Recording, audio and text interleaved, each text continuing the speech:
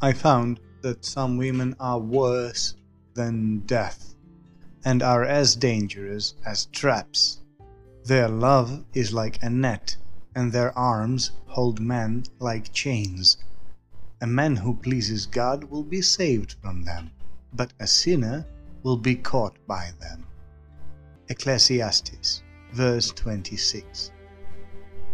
There are, so many things we should be grateful to women for.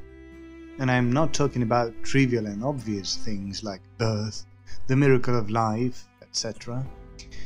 A woman, I cannot stress this enough, does not have to shave any part of her body.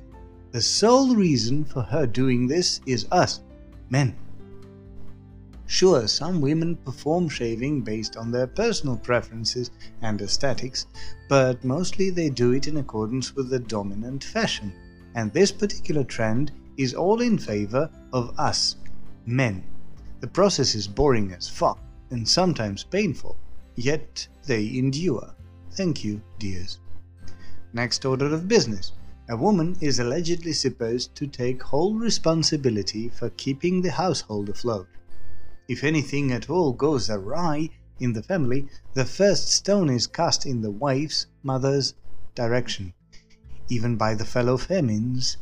Truth be told, whatever part of any mechanism has to work hardest is bound to break down earlier than the rest of it. So instead of blaming women, lube them, apply tender frictions, put some rubber sleeves on. OMG, that engineering metaphor went very wrong very quickly. Praised be the women for balancing our lives. No sarcasm, just utter undiluted gratitude. I was mainly raised by a woman struggling to combine bringing up 2 children, maintaining a 130 years old antique shit pile of a house, long-distance relationship with our father who had to travel most of the time to bring home the bacon. I have worked my entire adult life in a 90% women-based environment. It as university and later middle school. There was never even a back thought in my head women are in any way inferior to men. They were always my equals, peers, superiors, supporters, examples, but not in any way subpar. And I have plenty to thank my women for.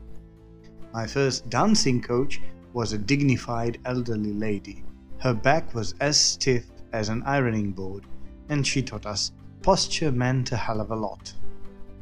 The best athlete on my fencing team was also a woman, later to become a world-known Olympic championette, Olga Harlan.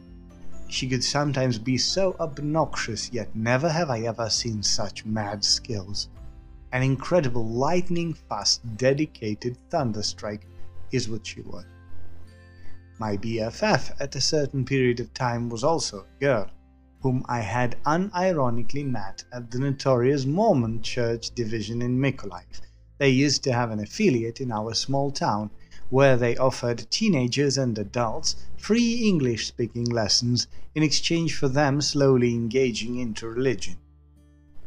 Huge thanks for the elders. They really managed to pump up my English, albeit my level of faith remained pretty agnostic. As for the BFF, well, we still keep in touch. She's an interpretess, much like myself, and I truly admire her skills, which lately include the managerial side of the profession, which she somehow copes with in quite a nice manner. Kudos. My spouses have actually taught me a great deal about women, which apropos mean a lot to me. The gratitude towards them is a bit bitter, since I am a human being after all, not some soulless entity, but I would like to express my thank yous to them here, if anywhere. To sum up this chaotic fit of sudden thanks, what I meant to say was women deserve much more than what we are giving them, so maybe we should just take a moment to ponder what we can do to make their lives a teeny tiny itsy bitsy bit easier. Dixie.